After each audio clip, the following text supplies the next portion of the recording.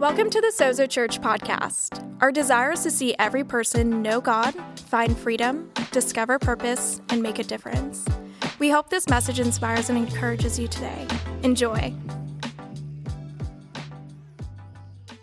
We've been in this collection called Emotionally Healthy Relationships, and where a lot of this content, where a lot of this was inspired was Peter Scazzero, who's an incredible author and pastor. He writes this series of emotionally healthy books. So it's emotionally healthy leadership, emotionally healthy relationships.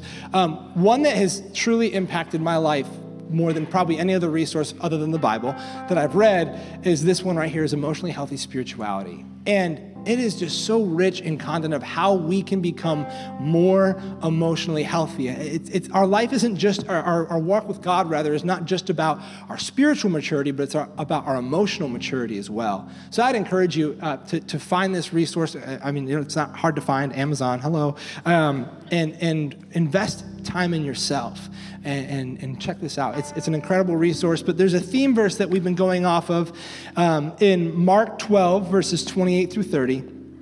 Some context, Jesus was having a discussion or a debate, and he was asked this question. It says this: one of the teachers of religious law was standing there listening to the debate. He realized that Jesus had answered well, so he asked, of all the commandments, which is the most important? Jesus replied, the most important commandment is this: listen, O Israel, the Lord our God is the only one and only Lord, and you must love the Lord, so love God. Love the Lord your God with all your heart and soul and mind and strength. The second is equally important. Love your neighbor as yourself, so love others. No other commandment is greater than these. And I think it's amazing because here we have Jesus who, in this time, there were 10 commandments and over 600 different laws.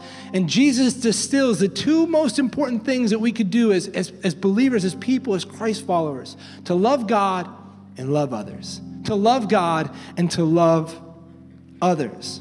Now, loving God and loving people, let me tell you this, they are not mutually exclusive. They are intimately connected. So that's why it's important that we grow in both of these areas. And what I'm discovering is that the thing that keeps us from loving others is not so much our spiritual maturity. It's not so much our spiritual maturity. I think that obviously spiritual maturity permeates every area of your life. However, what I have found and what we've recognized, and especially after reading all these resources and digging into the Bible, that what really prevents us or hinders us from loving people the way that we're called to do is actually our emotional maturity. Are we emotionally mature enough to love people for who they are the way that God does? And that is a huge challenge in our life, which is what has inspired this Emotionally Healthy Relationships collection. And this is why a person can go and they can read their Bible and pray their prayers and give their tithe and do all the Christian-y stuff, but still have a hard time connecting with others. Still have difficulties in their marriages or their friendships or their relationships with their kids. And we all have struggles and issues. That's fine. However, we need to also be willing to commit to growing in different areas of our life so that we can overcome those things and be more and more like Jesus. And the way that we do that is not just through spiritual maturity, but it's through emotional maturity as well. Peter Scazzero, the author of those books, he says this: emotional health and spiritual maturity are inseparable. It is not possible to be spiritually mature while remaining emotionally immature. And here at Sozo Church, we are committed to helping people become emotionally and spiritually mature followers of Jesus. And so I've been loving this collection. And today, as I've been preparing, and like I said, there were like 4 different directions I could have gone, there was just a burden on my heart to talk about something that is so personal. It's about something internal inside of all of us. So turn to someone and say, it's not you, it's me. It's not you, it's me. We're talking about something that is so internal and so personal, but it impacts every part of our life so heavily. And today, here's the deal, is my hope is that, and maybe it's just me, but I think you can do this too, is you can sit in a message, in a sermon, or a TED Talk, or whatever you're listening to and think, oh, so-and-so really needs to hear this one, right? You like, oh man, I got this down, but I gotta share this with whoever. My hope today is that we all sit together as a family and in your individual seats, and you take some personal inventory you examine your heart, you examine your life, so that we can better understand ourselves, which in turn will help us understand God and connect with other people. We're not talking about how to find the right groups of friends or find the right people. That's external. But today we're going to talk about something more personal, which is more around becoming the right person, becoming the person that God has called you to be. And today we're going to be talking about how important our identity is. Today, if you're taking notes, the title or the topic of the message today is this, is Who Am I? Discovering our true identity.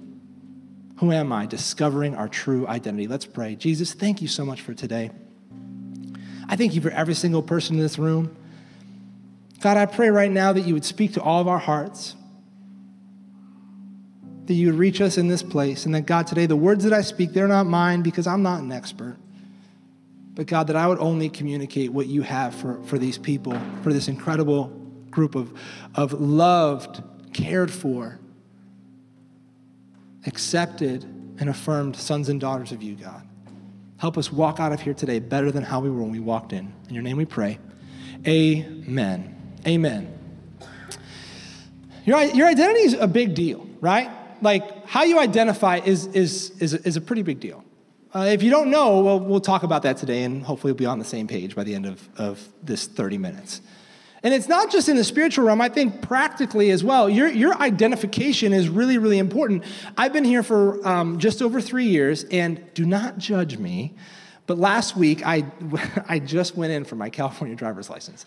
And I know, don't look at me like that. I know what you're thinking and what you're feeling.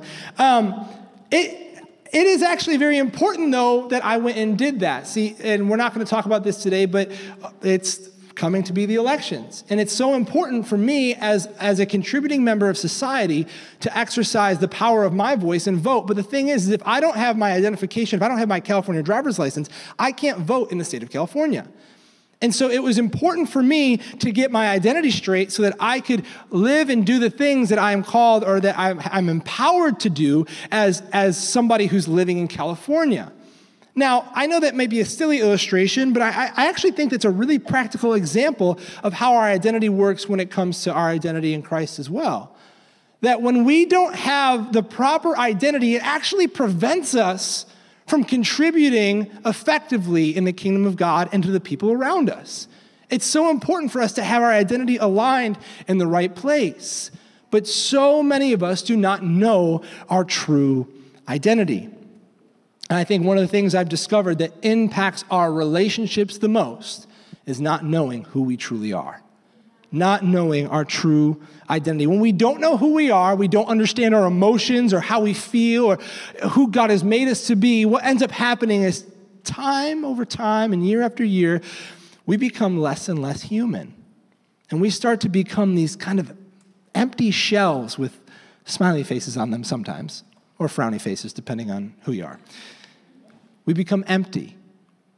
And that impacts every area of our life. It affects us spiritually. Augustine said this, how can you draw close to God when you are far from yourself?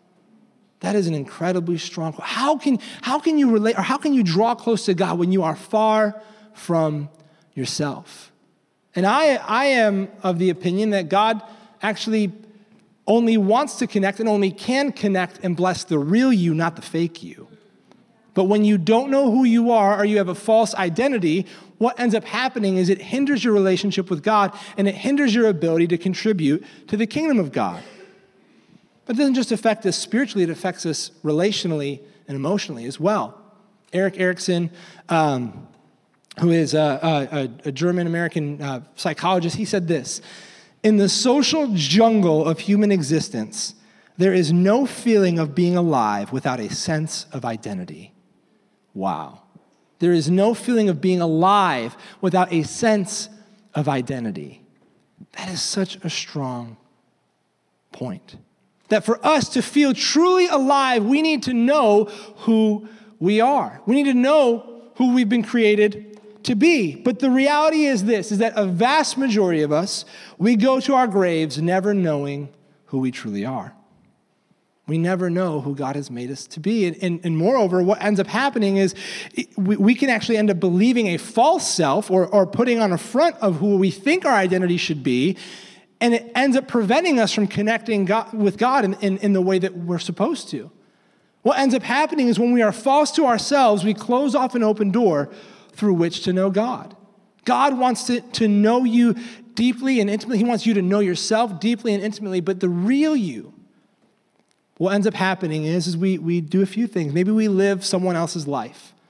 We live, again, within a false identity. Or maybe, like Pastor Jason talked about last week, we live within someone else's expectations for what our life should look like. And we hide behind these things and we never know who we truly are. And what ends up happening is this, is that when we live in a false self, we have a false security of who we think we are, which is actually, false security is insecurity. And when we are insecure, do you want to know what one of the ugliest things that you can bring to your relationships is? Insecurity. Not just your relationship with other people, but your relationship with yourself. You have a relationship with yourself. I know that kind of sounds crazy, but you do. And when you're insecure and you do not know who you are, it totally impacts and negatively impacts our life. And not only that, but it impacts our relationship with God. Our insecurity, it is one of the ugliest things that we can bring to our relationships, all around us, internally and spiritually.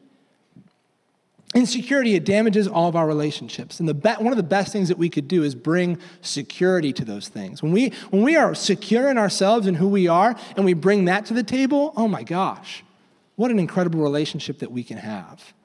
We live off this ideal that you complete me, someone completes me. When the reality is no one can complete you. Only God can fill that hole that maybe you're looking to fill.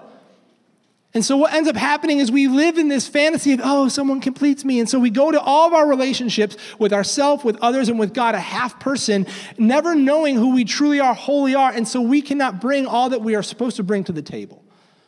We need to understand how we can be complete in ourselves and find our identity.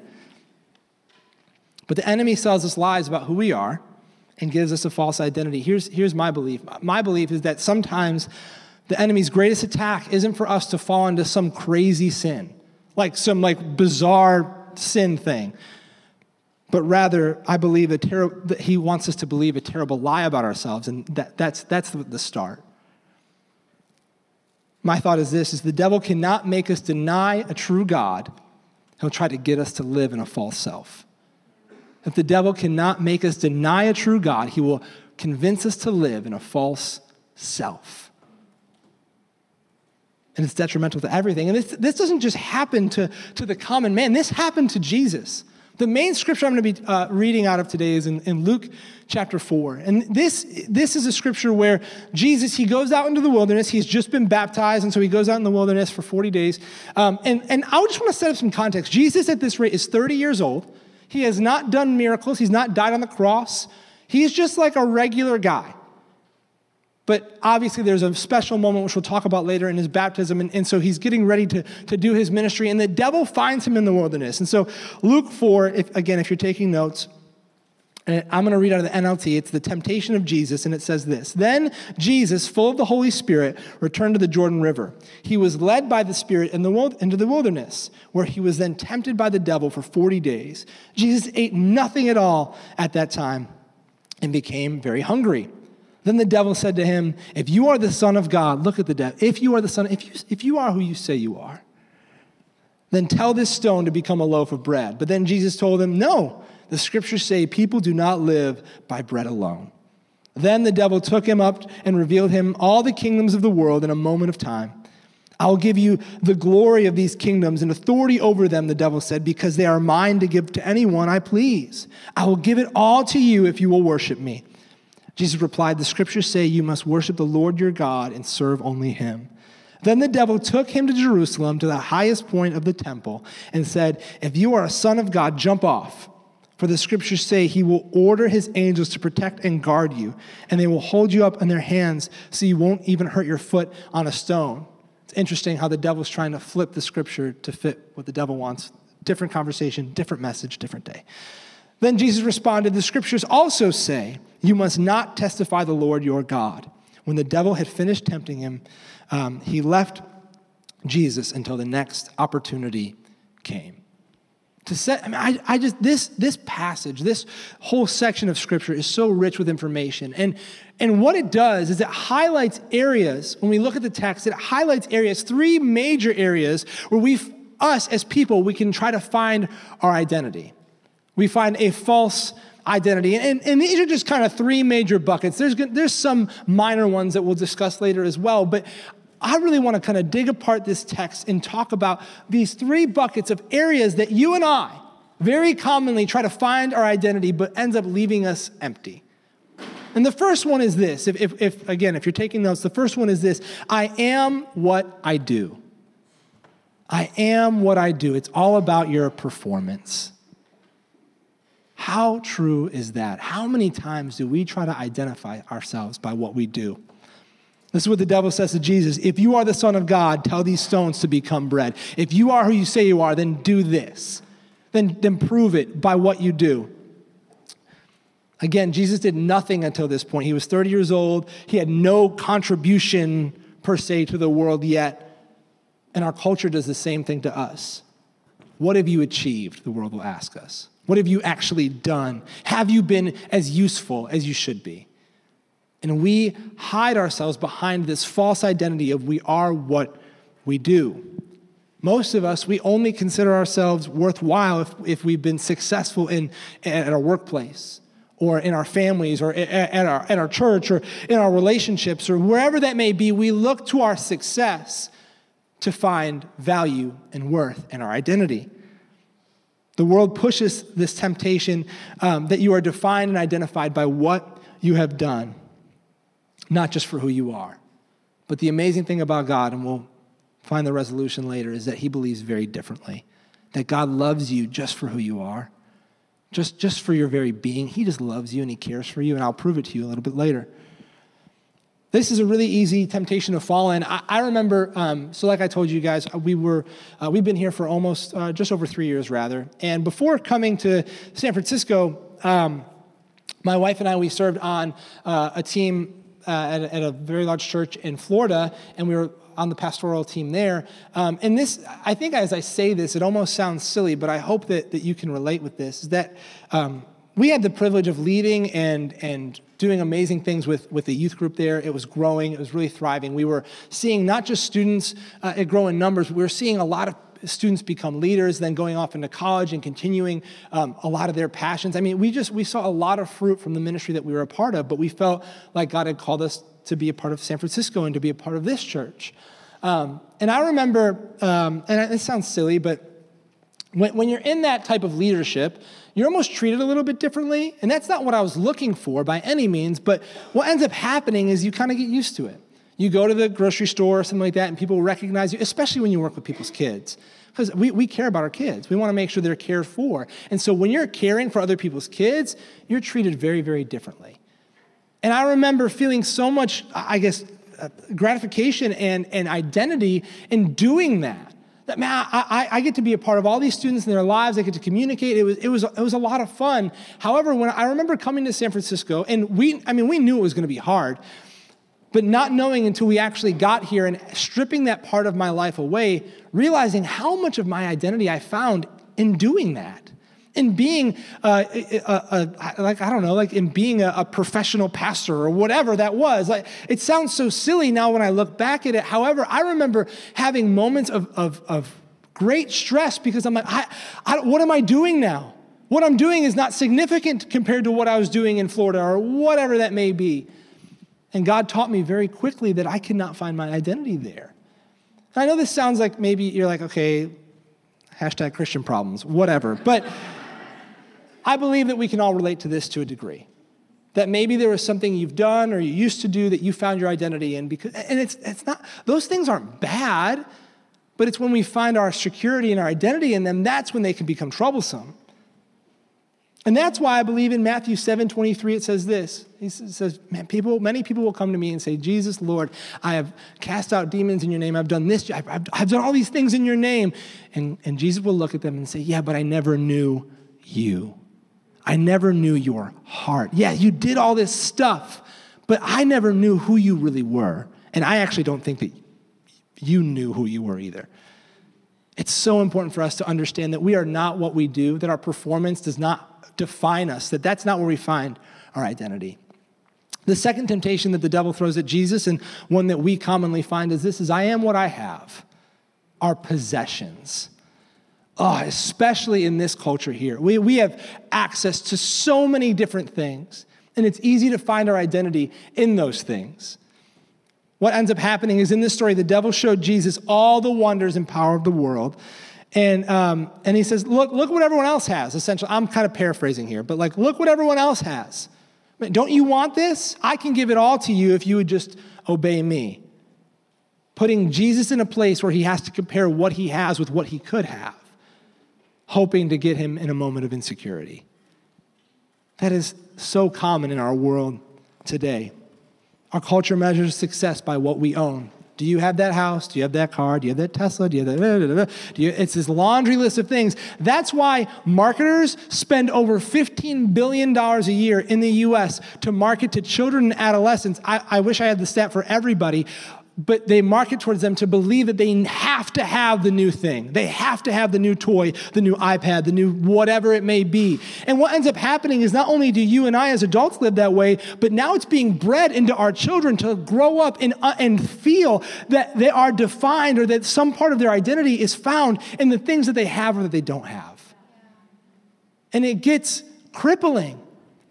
It's not, God has never intended us to find our identity in those things. As adults, how often do we measure ourselves through the comparison lens? I know I do it. Let me just tell you, all this stuff I'm talking about, 99% of this content was found in the Bible or this book. I'm not an expert. I'm not coming to you and say, I've overcome this. No, I want to have a conversation with you today, as we all tend to fall into these things. How often do we feel that our identity is wrapped up in what we own or what we don't own? We feel, if I just had the next thing, if I just had whatever it may be. So much so, I know friends who the moment they get a pay raise or some sort of break financially, they look for the next thing to spend that money on versus having that margin, which actually the margin would do better for your life than that new whatever you're looking for. Because we chase the next thing and the next thing because we believe it's going to add some significance to our life. That's a terrible path to be in. That's another false self. We feel that we are what we own. And the third one is I am what others think. Popularity.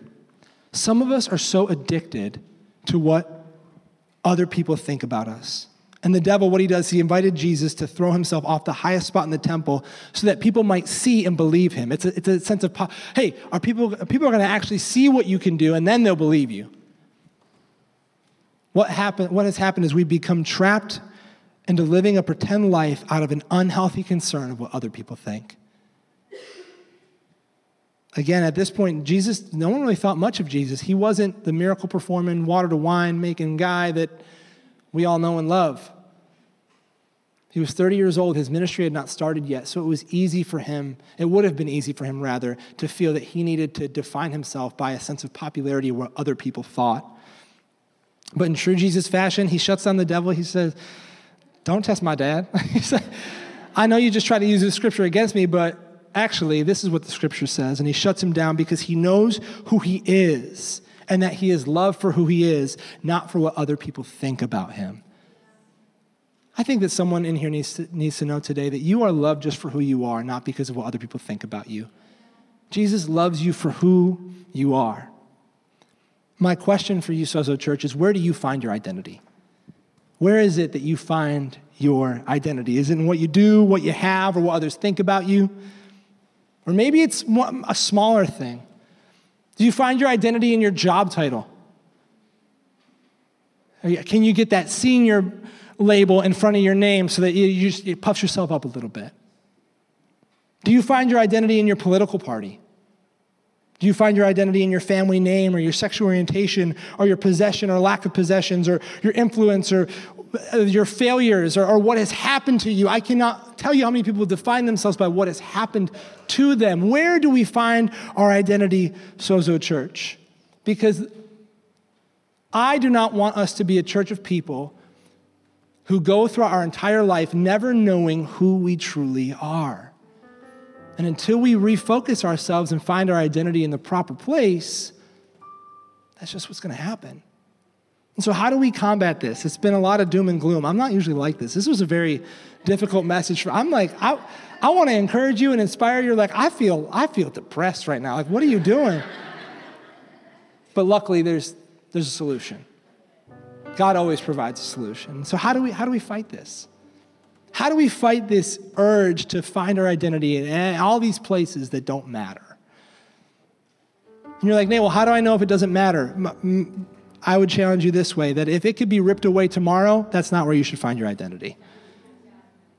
So how do we combat this? What do we have to do in order to find our identity in our true self? And if we read back just a few verses, because here's the deal, is people could read this story and be like, well, yeah, it's Jesus. No kidding, he could deny the devil. I'm just a human. I don't know if I can do that, but if we read back just a few, roughly 10 to 20 verses before he goes into the wilderness, this is where we find our answer. And then you see it throughout the entire story. In Luke 3:21 through 22, when all the people were being baptized, Jesus was baptized too. And he was praying, heaven was open, and the Holy Spirit descended on him in bodily form like a dove. And a voice came from heaven, said, "You are my son, whom I love. With you I am well pleased." Just think about this moment right here. Again, I can't tell you enough. Jesus is 30 years old. He's not really done anything yet. And he knows what he's called to do. He knows what his next step's supposed to be. But so far, he hasn't done much to showcase, why he's on this planet yet. But in that moment, before Jesus does anything, God looks at him and he says, "You are my son." Look at that identifier right there. You can't rip away whether or not you are a son or a daughter. That's something that cannot be taken away. "You are my son, whom I love." That affection that he has for him. "With you, I am well pleased." That affirmation. Look at the love and the care and compassion that God shows towards Jesus before he even does anything. And so then what we have is Jesus has that as his foundation to walk into the wilderness, so that when the devil comes at him, guess what? He knows who he is, who he truly is. And so if we want to know who we truly are, we see it here and we see it throughout the rest of the scripture is this. We know who we are when we know what God says. We know who we are when we know what God says. I know this is kind of simple. This isn't like a rah-rah, hype you up. But man, it is a truth that will transcend throughout your entire life.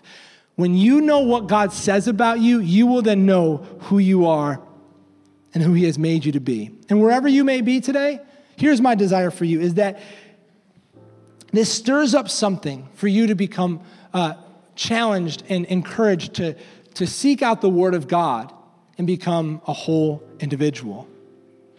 Think about how this works. Jesus, who has not done anything yet, he's not done anything to prove his whatever in this life. God looks at him before he could do anything. He says, "Let me tell you what I say about you. You are my son, whom I love. With you I am well pleased." He walks out into the wilderness. The devil comes at him. What does Jesus say? Well, the scripture says this. Guess what my daddy says? Guess what God says? And the next time it hits him, guess what God says? In the same way, when you and I understand what God says, we can look at whatever temptation we have, whatever thing the enemy's trying to throw at us and say, "You know what? I am not what you say I am. I'm not what I possess. I'm not what I do. I am firm in my foundation that I know what God says about me. I am his son. I'm his daughter. He loves me. And with me, he is well pleased." What I love is that Jesus doesn't just use this as a foundation, but he uses it as a weapon as well. When you use the word of God as your foundation and your weapon, man, your life is changed. Do you know what God says about you? Because guess what? That can't be ripped away. Do you want just as we close to maybe encourage you a bit more, because I don't want to end on this okay. Do you know what God says about you and his word? I'm just going to rattle off a few things because I think that you need to be reminded today. And my hope is that this would inspire you, encourage you to continue to pick up his word. and see what it is that he says about you and find your identity in that. The Bible says this: because you're in Christ, he says that you are now free in Jesus' name. Because you are in Christ, there's no condemnation, that you are acquitted. Because you're in Jesus, you are forgiven. You are loved. You are more than capable to do whatever it is that he's called you to do. Because you are in Christ, you are accepted and affirmed. Because you are in Christ, you are sanctified. You are holy. Not because of what you've done or what you own or what people think about you, just because of what Jesus says about you. And I don't know who needs to hear this today, but let me just tell you, you are loved. You are a son or a daughter of God. You are loved, and with you, he is well pleased. And when we decide to find our identity in him, in those things, and what he says, it impacts us personally. We get to know ourselves more. It impacts us spiritually. We get to know the heart of God more, and it impacts us relationally. We start to be able to connect with others and see them the way that God sees them, because you actually know how he sees you. Thanks for listening. Join us each week here on the podcast or live in San Francisco. Keep up with life at Sozo by following @SozoChurchSF on Facebook, Instagram, and Twitter. Have a great day.